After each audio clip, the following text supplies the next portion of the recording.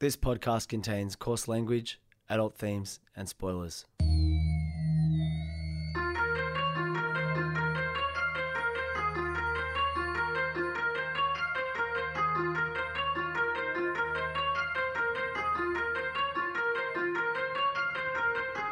My name's Peach, and for the past couple of years I've been helping my friend Shag overcome his childhood aversions to everyday foods in the podcast Fussy Eater.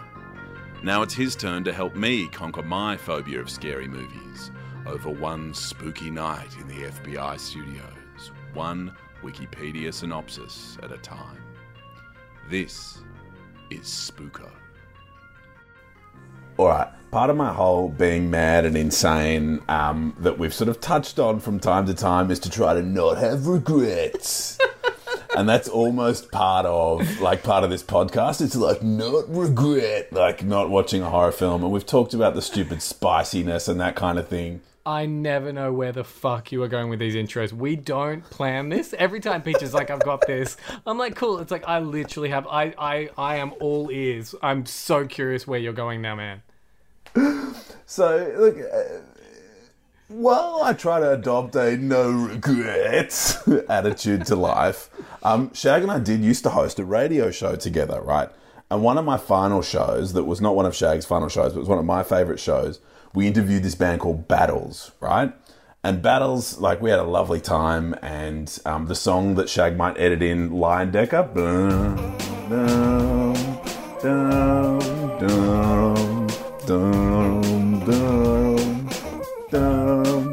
To make it fair, Lion Decker, great song. Like, seriously, 4 out of 5. Yep. There's my review. Alchemist has this record of beats that's called, like, beats for rappers to rap on. And Lion Decker is a classic, like, being like, here's a cool beat. And then Joel Ortiz, we've talked about this a million times 10 years ago, but Joel Ortiz comes on and crushes it. But anyway, we're interviewing this band called Battles. And we got along with them really well. And, you know, it was like, oh, we're sort of a little bit friends and a little bit, like, with a band that's kind of big. And this is sort of cool.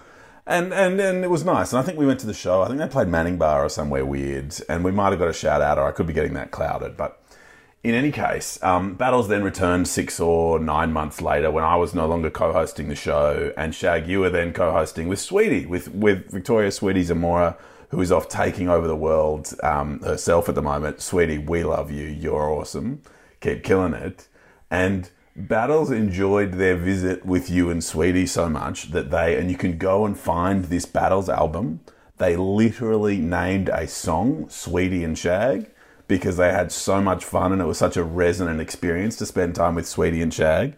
And while I try to be a no regrets kind of person, I'm like, would have been quite nice to have my name on a Battles album. And so while I try to have no regrets, it's painting with broad brushstrokes, there's a tinge of what if, perhaps, if not a regret. So, okay, I just want to say 2 things about that. Number one, yes, I have a song named after me. And I had, like, it's one of those things where the older I get and the less people remember who Battles are, it feels a lot less impressive to people, especially to people who are now, like, born post, 9/11. And you have to be like, Battles, it's really cool. And they're like, whoa, great. But yeah, that was super awesome. But here's the thing. So they named a song after us because they liked the sound of our names, right? So we interviewed them again, and it was honestly the most awkward interview ever because we were like, so you named a song after us? And they were like, yeah, we did. And there was nowhere else to go. It must have been because you enjoyed spending time with us and liked us. And it's like, yeah, cool. Well, then maybe I don't regret it. Maybe I regret telling the story. But another thing I partially regret is, look, you can hear me having a beer over here. And look, Shag, we are sponsored by Reshes now. And I can tell you this is not a Reshes and it's fucking disgusting. Yeah, Peach, and I don't even know why I'm drinking it. Peach, I will get you that delicious case of tinnies over to you as soon as we can work out how I can... Get it to your work and then it becomes my responsibility. I think that's fair. Like, it's got to be a bit of a bugger for you to get it to your work. And then I think the responsibility is mine to get it from your work. I think that's probably fair. We do you can reckon? sort. I mean, look. I mean, the logistics of how we're gonna get the sponsored like goods to you is riveting. But let's keep going. Let's keep going. I've got no regrets about discussing it. But there's one more thing I wanted to talk about before we get into horror, but we will get to horror really soon. You've been in a very good mood the last couple of episodes, especially the last episode, because, obviously we did end up getting some beer from Reshes, which is, Yes. essentially fulfilling a dream that you didn't, like, it's the worst kind of, it's the worst kind of lesson for you, because you did no hard work to get that. Adele did all the hard work. Adele did And literally... all I've learned is that if I whinge about it enough, I'll get what I want. Is it Veruca Salt, who's the Willy Wonka character, who's like, I want Reshes now. But imagine if Veruca ended up with a factory. That's what happened to you. Oh, it is me. I can't believe it. But what I wanted to touch on is the fact that, you've started many beefs in this podcast, back when you were hungry, back when you were, like pre-sellout. And one of the beefs that, when I listen back to the episode, it's maybe it's quite a few episodes ago now, but British rapper Skepta.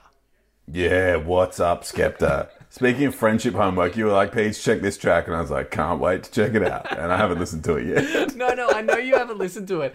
And I need to just read out, one of my favorite rap lines in a long, long time, which is on this Skepta track. It's not is it Skepta saying No, it? but it's Okay, not a yeah, Skepta cool. line. It's Jamie, who is Skepta's brother, who's kind of like a nerdy comedy rapper.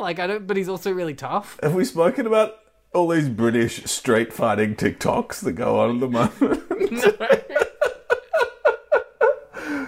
So it's a proper underground thing where you film people who are gonna have a fight. That it's and they provoke people with really weird stuff. It's so they're up in Birmingham or somewhere. It's I heard people from London can't fight. It's you fucking think people from London can't fight? And it's we should fight right here. And I'm like, oh, these guys are gonna fight. This is really intense. But there's one TikTok that's you want to die? You want to die, bruv? And it's yeah, come around the corner. Yeah, I want to die. Yeah, come on, let's do it. Yeah, let's find out. And it's a prank, and he's got food dye. And it's this really tense situation. And it just shows that I've got no idea what's going on in the world, because I'm oh no, these guys are going to fight. But anyway, Jamie. Well, yeah, I should also probably say that I watch almost none of the TikToks you send me, so we're kind of... I know that. You know that I know that. You know that our message thread is mainly to amuse me. I look back on it, I'm like, Peach, classic stuff in here. You did it again. You just leave me on red on our message chain. I That's do. cool. It's so bad. It is so bad. I think it's okay because it makes me relaxed about. So I'm like, oh, what'd you think of that one? I'm like, well, just throw some more shit at the wall. See what sticks. So wait, if I do reply, are you like, fuck, I must have hit a nerve there? Well, what's interesting is I actually get more reflective on it. I'm like, oh, okay, that's the sort of thing that Shay, and I try to even be times of day and stuff like that. And there are some that I'm like, oh, can't wait to hear Shag's thoughts on this one. It's just silence. Peach, weirdly, you just learn how to digital market, because back in the day, advertising was let's just throw some ads out there. But now it's okay, well, I'm going to put this out. I can see all the touch points digitally. I can be you've just learned how to test and learn there, my friend. Shag, coffee and a case note, over 1,000 Instagram followers. That is so fucking cool. It is so fucking cool. All right, okay. So I just want to read you out this line. And we haven't even got to the film yet, but I just want to read you out this line. We're going to be out in 18 minutes. You said at the start that... I know, I wanted to do a quick episode. And I want to take it seriously. It's not your fault. I take it seriously as well. I'm invested in you having a fulfilling and happy life domestically. I'm keen as well. All right, so I just want to read you out this line from Jamie in the Skepta song that I really like. Do it in his accent and I'll listen closely. Oh, it's okay. I will try. Okay.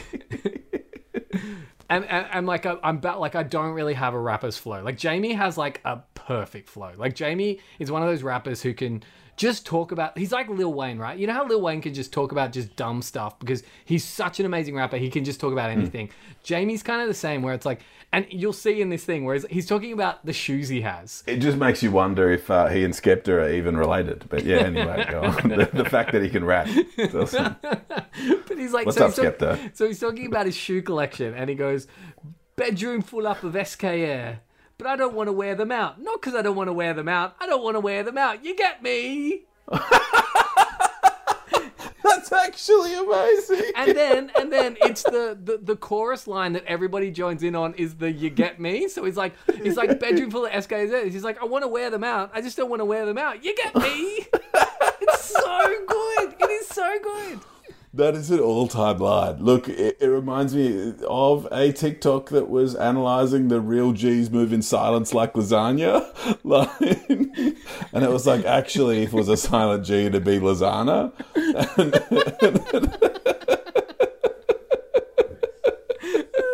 I mean, there is that. You get me? There is that Lil Wayne line where he's like, "I'm a venereal disease, like a menstrual flow," and you're like, "Like, did you think this went through?" And I mean, I guess the joy of Lil Wayne is that he doesn't. He just puts things. Lil Wayne is your message thread. He just throws things out. He's like, what's gonna work? Who cares? Let's just sit. He is, look, without wanting to genuinely respond to that, he is how I approach building a legal practice online. Like, do you remember that 2008 documentary? This is the coolest thing I've ever heard. Yeah. Like, his 2008 documentary where it's like, I take a mic everywhere I go. So wherever I am, I'm just going to spit a verse. And if I feel like spitting a verse right now, I'm going to go right now. Because I'm amazing and I'm in the form of my life. And if I want to put out fucking 3 mixtapes this month, then I need someone around me who can record right now. And then he brags about being a one-take Timmy. Do you remember this line when we watched that 2008 documentary that he didn't approve of? Fucking hell, I do remember this. Jesus. And he speaks into the mic and he goes, one-take Timmy, give me a Grammy, an Oscar, and an Emmy. And he just says it off the top and then just goes and does like 16... He just does like 4 bars and he's like, yeah, okay, wait, play back. And then just does 2 more bars. Like, he just writes the song as it goes. It's not Jay-Z. You know how in Fade to Black, how Jay-Z... He puts it together in his head and then he spits it. Whereas Lil Wayne raps like I used to rap, of like, oh, here's 4 good bars. Bip, dip, dip, dip, dip, dip. Okay, better come up with some more bars. All right. Dip, dip, dip, dip, dip, dip. Like, but he just does like 3 songs a night, being like, I'm a venereal disease. Exactly as you say. Like a menstrual flow. Anyway, okay. All right, well, look, to move on to Spooko, the podcast that we do where we're trying to get the horror movie rap beef podcast. Oh man, Reshes, what is up? Have you seen that internet challenge that's going around on socials at the moment where it asks you to screen grab a shot from a film that has never left your mind? Oh, I saw it in a tweet from Too Scared Didn't Watch. Well, it's going around a lot of places at the moment. If I said that to you just off the dome, is there like a shot from a film that has just never left your mind? I think probably the 1986 Transformers movie where Optimus Prime, you know how he's like slightly redeemed and is driving back in truck form and he up in the air? And how, you know how the Transformers are always wildly inconsistent with how much they could damage each other, and sometimes because it served the story, they could damage each other heaps. And in this one, just one shot from Optimus Prime's gun totally killed any Decepticon that it touched. And it's just this moment where he's got these little jets in his hips, and he jets up, and he's like flying through the sky. So maybe that's like sits in my head.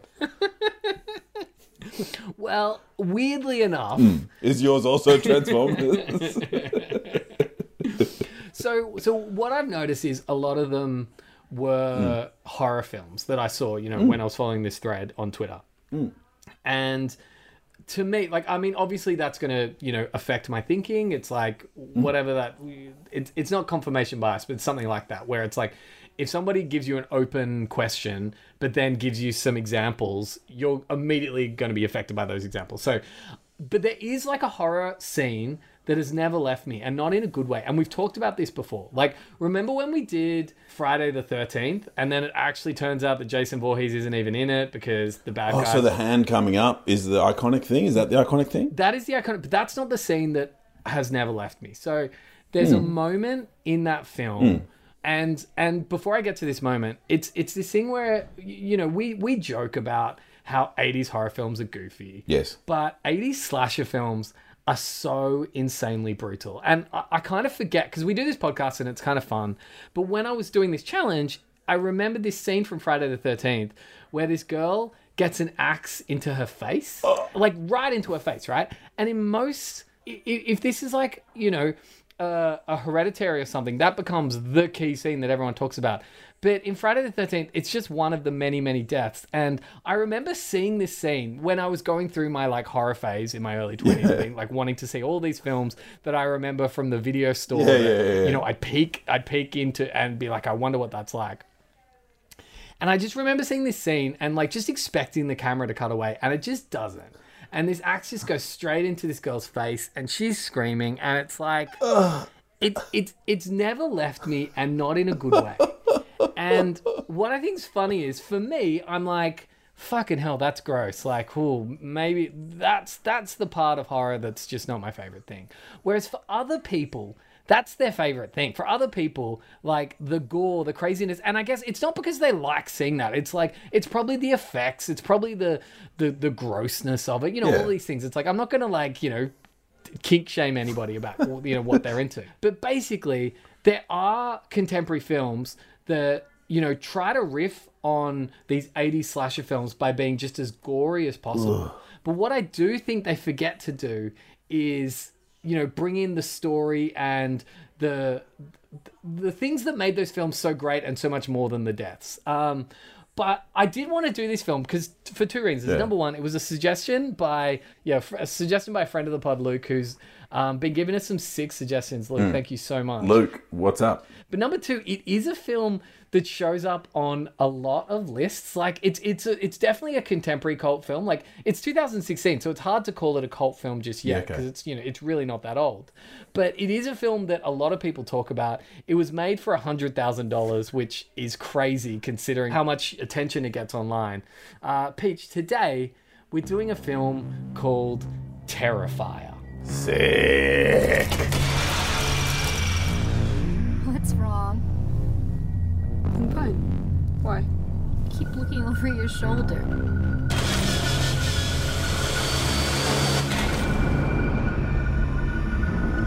You really think someone slashed my tires? Well, he knows this is your car. He saw us getting into it earlier. Hey, handsome! Cut it out. My friend wants your number. Kill you. Look, that guy was harmless. He was just some douchebag in a costume.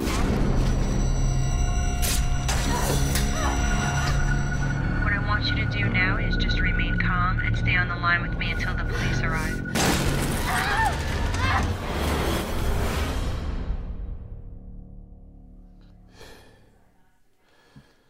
So we've discussed before that on our Instagram, there's a set of stories I'm doing where I'm trying to look at scary images and decode what makes things scary. And I'm piggybacking on a point that you made earlier, Shag, and it's taking the familiar and switching the context in sort of a uncomfortable or bizarre way. And there's something about surgical instruments that are dirty, or like things that are designed to heal, used to hurt. Like there's something so deeply, fundamentally uncomfortable about that I find it really disconcerting. Maybe that's what horror is. You've spoken about being spun off your axis. It's literally being horrified. It's seeing something that you just say no, that you are revolted by, that is against your instinct. Peach, I did think it was time, you know, especially after Jennifer's Body, which is such a fun film, to get back to genuinely unsettling you and making you feel uncomfortable. This is up there with Hostel. This is up there with The Human Centipede in terms of just awful, upsetting films. I'm not a fan of this, but at the same time, you know what's funny though? This is a brutal, evil film, and yet it has relatively good reviews everywhere you go. On like Metacritic, it's sitting at like 60%. You know, Rotten Tomatoes, it's like 64. On IMDb, it's like 3 out of 5. It's like people like this film, and so it's like I just wanted to I wanted to expose you to it because this is very much a kind of contemporary horror, but at the same time, for everybody listening, because I feel like, you know, when I speak to people, you know, who listen to the show, I feel like people are definitely either a Shag or a Peach. And this was suggested by a Shag. And I think this episode is for the Peaches who might tiptoe around the horror section, you know, in the video store or on, you know, Netflix or whatever, you know, browse the titles to get like a little bit of a feeling, but like be like, oh, I could never watch that. This is one of those episodes where it's like, okay, let's see what's behind this cover. Let's see what happens in Terrifier. One of the other things I do want to say though, is that when people are such huge fans of, you know, the goriness of slasher films and, you know, they spend all their time going, okay, well, we need like the scariest villain. And in this case, okay, well, it's got to be an evil clown who has like black gums. So his name's Art the Clown. I'm going to spoil the film and say we never really understand who he is. He's just an evil clown that likes to torture people, which I think isn't that scary in the long run. Like, give us something. You're so right. You're so right. You know, because it's equivalent to the evil spirit from the hell dimension. You're like, okay, well, I guess it's pretty evil then. Like, you know, there's sort of nowhere to go of like, well, cool. It's like, it is a one-note thing. Whereas, you know, vulnerabilities and details and extra dimensions sort of can add to the spook out hugely, I think. Completely.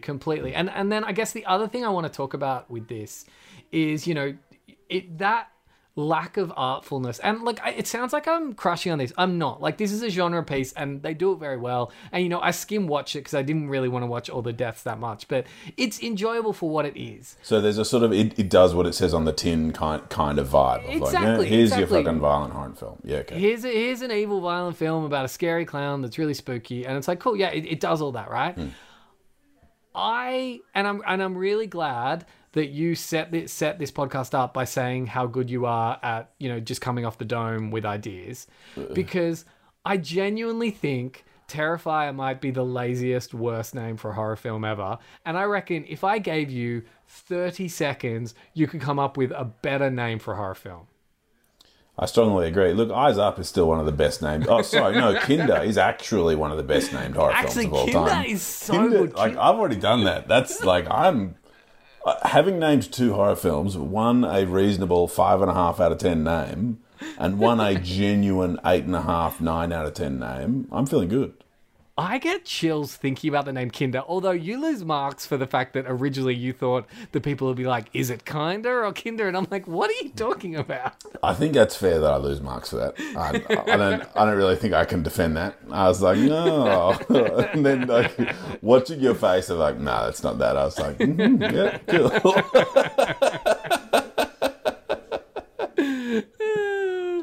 I do enjoy, so look, not to, like, we've mentioned Coffee and a Case Note a few times now. So a podcast came out recently called Coffee and Case, and there is an Instagram account called Coffee and Case Books. And so my long-held position has been, like, fucking whatever, Coffee and a Case Note for the people. Like, who cares? Registering your trademarks for nerds, man. I'm cool. Like, I'm not going to, like, whatever. And then it happens and I'm like, motherfucker, I'll eat your face. And so, like, part of me is like, how crazy would it be if someone actually made a film called Kinder based on our idea? And I'm like, actually, if that happened, I'd be super pissed. But would we have any, like, no, none at all? Oh, we could make the argument. Like, it'd be a clumsy argument of like misleading and deceptive conduct, but there's no intellectual, like, there's nothing we own there. Remember how you actually define it better than 99.9% of intellectual property lawyers when you just off the cuff said, oh, so there's no copyright in an idea, and that's right. So there's no copyright in that idea, but like the words we might put in the script or the images we might put on the screen, the expression of the idea, we can copyright that. But broadly speaking, what we've said on here, fucking hell, I'll be so pissed if someone makes that film. To be fair, like, I'm okay if British rapper Bugsy Malone decides to make Eyes Up. Like, the King of the North is like, sick, I gotta make this film. I'm not going to stand in his way. Hey, is King of the North a Game of Thrones reference that I only just got now? Yes. Okay, cool. Well, you just like, that's a sweet nickname. Well, I did, like, I'm not sure if I've told you, like, where I steal these images from is for, like, you know Reddit, how sort of no one knows what it, like, I never really knew what it was, and there's an Australian law subreddit, and I found that, and then there's this subreddit called Creepy, which is where I find these images. There's a subreddit called Out of the Loop, where you can go check stuff, and I was like, Out of the Loop, like, what's fucking Game of Thrones all about? And I was like, oh, King of the North is, like, a thing. And so Bugsy Malone, King of the North, frankly, if he produced it and was like, came up with this idea, I'd be like, cool. I'd be pretty pissed off, I think. All right. Well, look, let's jump into this. This is Terrifier from 2016. We have 1 minute to complete this synopsis. It was created by a guy called Damien Leone, who, like, props to this dude because he made a short film in, like, the late noughties about this character. Then this character appeared in a anthology film called All Hallows Eve, which I think is the original name for Halloween or something like that. And everybody liked this character of Art the Clown, which featured in All Hallows Eve. So he decided to make a movie about it. And weirdly enough, All Hallows Eve is kind of a tame anthology, and Terrifier just cranks the gore right up. And you'll see in the deaths that happen in this film. So yeah, made in 2016 for $100,000, which really is not much. There's a sequel to it that's currently in development because it really has gained traction over the last couple of years. And like I said, if you go anywhere they're talking about horror films, people have heard of this film, people have probably seen it, and people are talking about it, and people really do like Art the Clown. Anyway, all right, let's start. Okay, so we start with Monica Brown, who's a talk show host, and she's interviewing a severely... Okay. So she's interviewing... Sorry, it's just like such like a non sequitur. Okay, cool. But what? Okay, sorry, go. No, you're gonna hate this because it's that classic news ex machina where it's like, let's have a news story about the crazy thing that happened last year. So Monica Brown's a talk show host. She's interviewing a severely disfigured woman. Now her face is just like... It's basically you kind of can't really see what, like, everything's closed up. Clearly some terrible things have happened to her face. Now she's the only survivor of a massacre that took place on the previous Halloween. Brown mentions that the body of the killer, known only as Art the Clown, disappeared from the morgue, suggesting that he is still alive. However, the disfigured woman insists that she saw him die. After the show... does a body get to the morgue and still be alive? Yeah, no. Yeah. Peach, the twist in this film, which has already been foreshadowed, sucks so much. But anyway, let's keep going. What, he's a talk show host or something? So after the show, Monica insults the woman's appearance because, of course, that is exactly what would happen. After which the woman attacks Monica and gouges her eyes out. What? Yeah. You should also... So, like, shout out to Too Scary Didn't Watch, who do, like, horror bingo cards. You can tick off all the horror bingo things that would happen. Like, you already talked about the scary, dirty surgical equipment in the trailer. Yeah. Anything to do with eyes, like, nobody likes eye horror. That's already happened. That's like it's like twice we've said drink already. Monkey bingos, yeah. Twice, bloody hell. So, okay, so we cut back to the previous Halloween. So it's Halloween night, and two friends, Tara and Dawn, leave a Halloween party and drunkenly wander back to Dawn's car, where they notice a strange man in a clown costume. The man... Art the Clown, like, we don't know he's Art, like, it's just like, because it's Wikipedia, Art the Clown follows... It's that guy from that short film. It's the guy from All Hallows Eve. So he follows them into a nearby pizzeria. After a short time, the restaurant owner roughly escorts Art from the premises for smearing his own feces all over the bathroom wall. And again, it's like, I'm a crazy character because I put my poo on the wall. But does he even is it even consistent with what he's about to do? Like, there's no poo on his hands on the surgical instruments that we see in the... That's also how you get conjunctivitis, if you get poo on your hands and then you touch your eyes. Shag, you're about to be raising a preschool child, so enjoy 3 years of occasional conjunctivitis and being fucking embarrassed about it. So kudos to you. We had a moment with Golden Child where there was an incident that happened during bath time, and I realized, wow, every time I've been to a friend's house who is also a parent, there's probably been poo on that bathroom floor. Like, I'm almost definitely walking over poo, like the remnants of poo. And that's just the reality of life. I remember seeing a movie trailer of someone like sniffing fingers or something. It was like, is that shit or is that chocolate? Is it shit or chocolate? Hang on. Chocolate. Okay. And I was like, whoa, what an amazing joke. And I'm like, yeah, I kind of like it. We have to do that all the time. Anyway, so Art gets escorted out of this place. It's like, now you leave the place. Stop putting poo on my walls. I love this movie. Now the girls discover that one of Dawn's car tires has been slashed, and she calls her sister Vicky to come pick them up. While waiting... No. If one's car tires are slashed, one can still drive one's car, can one not? Yeah, you just change the one tire that's... Oh, yeah, no, well, I mean, you'd have to change that tire. Yeah, okay, yeah, cool. Okay, no, sorry, I accept that. While waiting, Tara asks a nearby pest control worker, Mike, if she can enter the derelict apartment building he's working in to use the restroom. I'm also kind of like, if it's a derelict, why are they doing pest control? Yeah, strongly agree. Look, I feel like we go into victim blaming territory here of like, if you've got enough savvy to call your sister to come help you out, but then if on the other hand, you're like, I'm just going to find this weird guy and just ask him to let me into a lockable weird building, with no one else around because I need to do a wee. Yeah, okay. But no victim blaming on here. Sorry, mark your bingos. So once inside, Tara encounters a deluded woman credited as Cat Lady who believes the doll she carries is her infant child. Scary doll. Like, that's another scary doll. Mark your trope. bingos. Fucking hell. She's probably wearing a dirty 90 as well, so mark your bingos completely. for that. And be like, my child. Yeah. I fast forwarded through this bit, so I can't remember what actually happened. It sounds actually fucking boring, this bit, I've got to say. Art returns to the pizzeria where he kills and mutilates the two workers before abducting Dawn.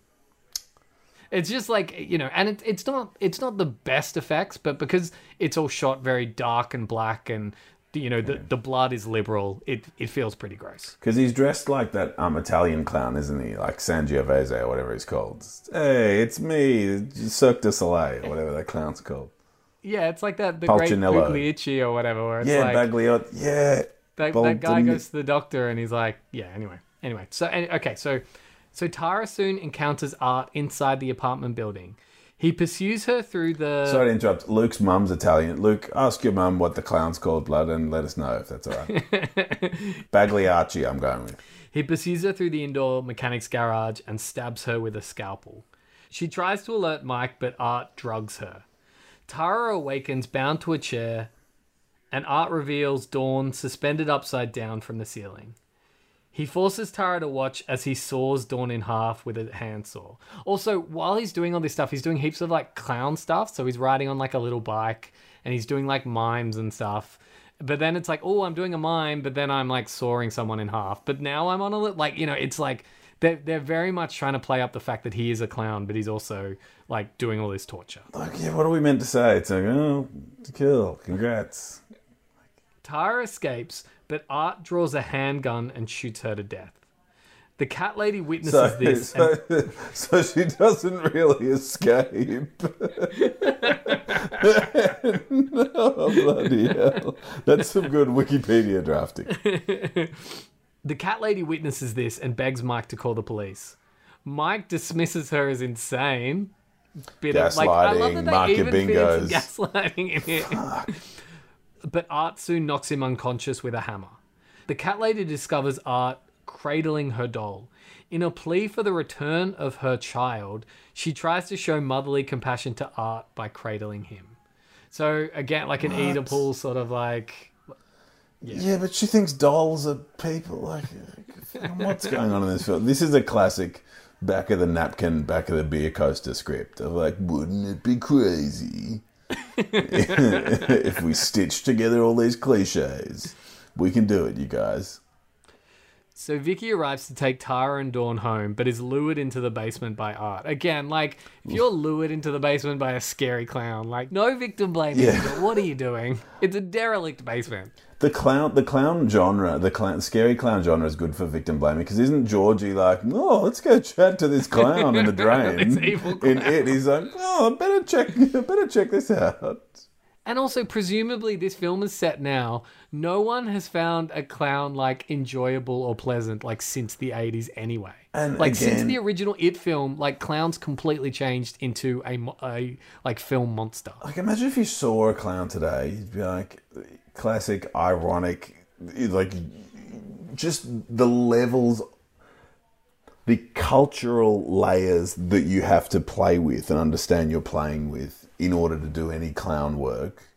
It's just it's sort of an unworkable palimpsest. It's like, so anyway, this is boring, but like, there's just no conceivable arena for there to be a clown today. It doesn't make sense. It would be like being in a horror film in real life, because that clown shouldn't be there. Also, the clown shouldn't have black gums and shouldn't be carrying a scalpel. There's no way. Like, the one signifier that something fucked up is about to happen if a scalpel exists anywhere outside of an operating room. Yep, hugely agree. Out of context. It is the ultimate, like, horror horcrux. It's like you remove a scalpel from an operating room and it becomes the scariest fucking thing in the world. But also, is it? Like, if you were to fight someone who was carrying a scalpel and they could kill you in a very, very small, precise slice of your carotid artery in your neck, but if they sliced your arm, you'd be like, oof, oh, that hurt. Okay, back to fighting you. Look, and, you know, she's going to listen to this, and I hope I don't get this wrong, but Adele always says, it's like, she worked in emergency, and it's like, it's so much worse to be shot than to be, like, you know, stabbed, because, like, any sort of blade thing, like, you have to do a lot to get damage. You have to your point, you have to get, like, the right artery, you have to do the right thing. Like, a lot has to go wrong for you to be killed in a knife attack. So you're right. Like, it really shouldn't be the scariest thing in the world. And it's a very small knife, too. That's the other thing. It's tiny. And the It's sharp like bit is like butter a knife. centimetre long. It's like, well, congrats. So, Shag, you've said a lot of classic things over the years, but I think one of the most classic and underrated things you've said is something you didn't respond to, and I raised it in our text messages. You'll be shocked to hear. I was sad when you didn't go for this bait. But in about 2011, you had this Facebook status update that should have been a tweet. There was something like, oh, how many fucking times does Luther have to save the city for internal affairs to leave him alone?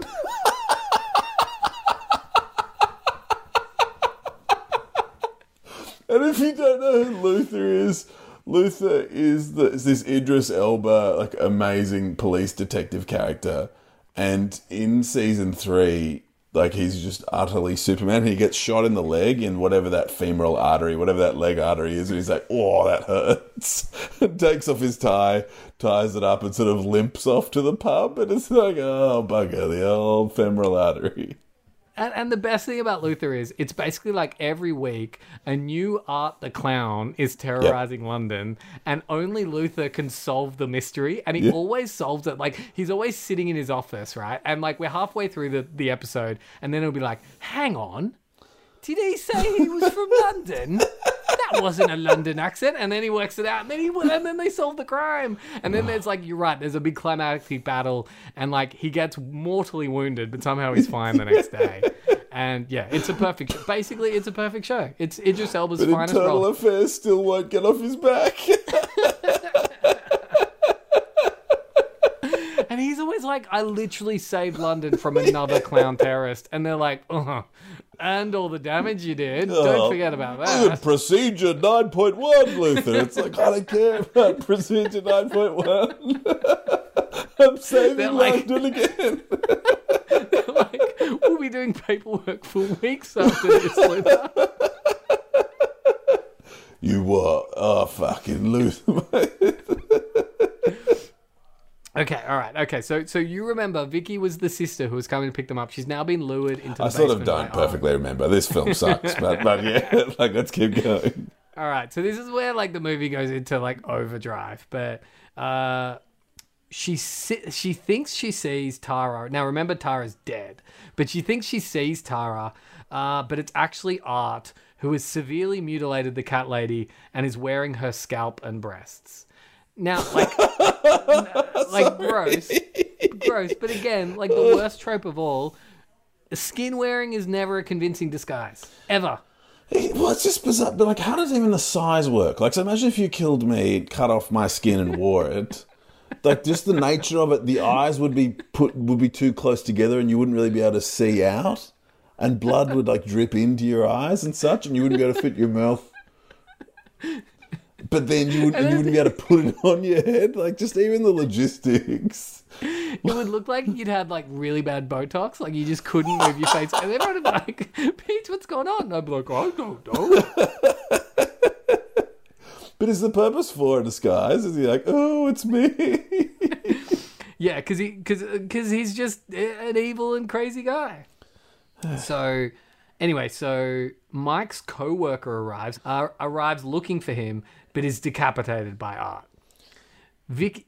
Pour one out. Okay, pour one out for Mike's dead homie. Now, Vicky escapes, but stops to grieve upon finding her sister's corpse, which is a bad move in a horror film. Like get out of here. Get out of there. Mobile phones don't exist in this world as well. Is there some like, oh shit, it's the one night a year when mobile phones don't work? All the networks are down. So Art then attacks her with a makeshift cat o' nine tails. But Mike arrives suddenly and knocks Art unconscious. The two flee and call 911, but before they can escape, Art appears and kills Mike. Vicky retreats he wasn't that into unconscious. He's only medium unconscious. Vicky retreats into a garage and Art rams through the door with a pickup truck, causing further injury to Vicky. As she lies helplessly, Art begins to eat her face.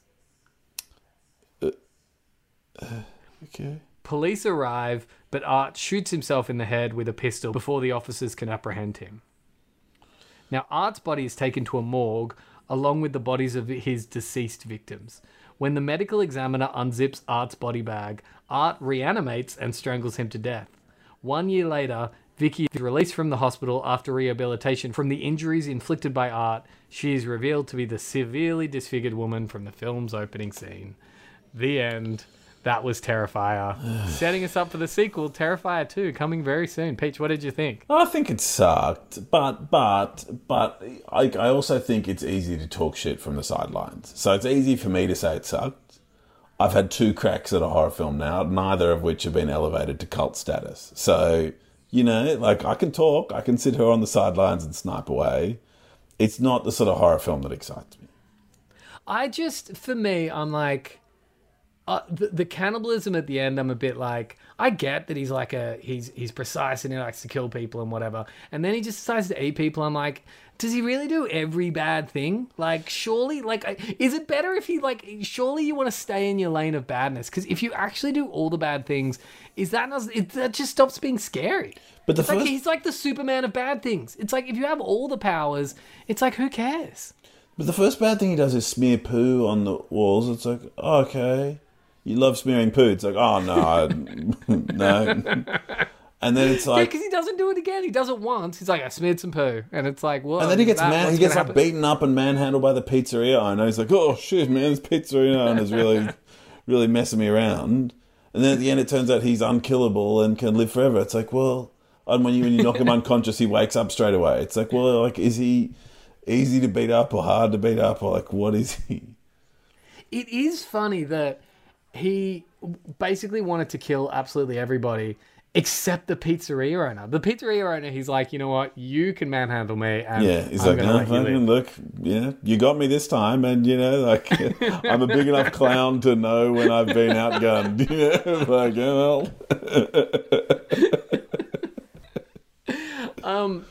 Luke, thank you so much. Yeah, man. Reshes, thank you so much. Oh, I wish it was a Reshes and not a shitty independent brewery beer I was drinking. Ugh. Please keep your suggestions coming. Follow us on Insta. Please rate us on Apple Podcasts or wherever you listen to us. Guys, once again, Spooko. Peace. This was recorded at FBI Studios. Please like, subscribe and follow wherever you can and as much as you can. And Reshes, what's up?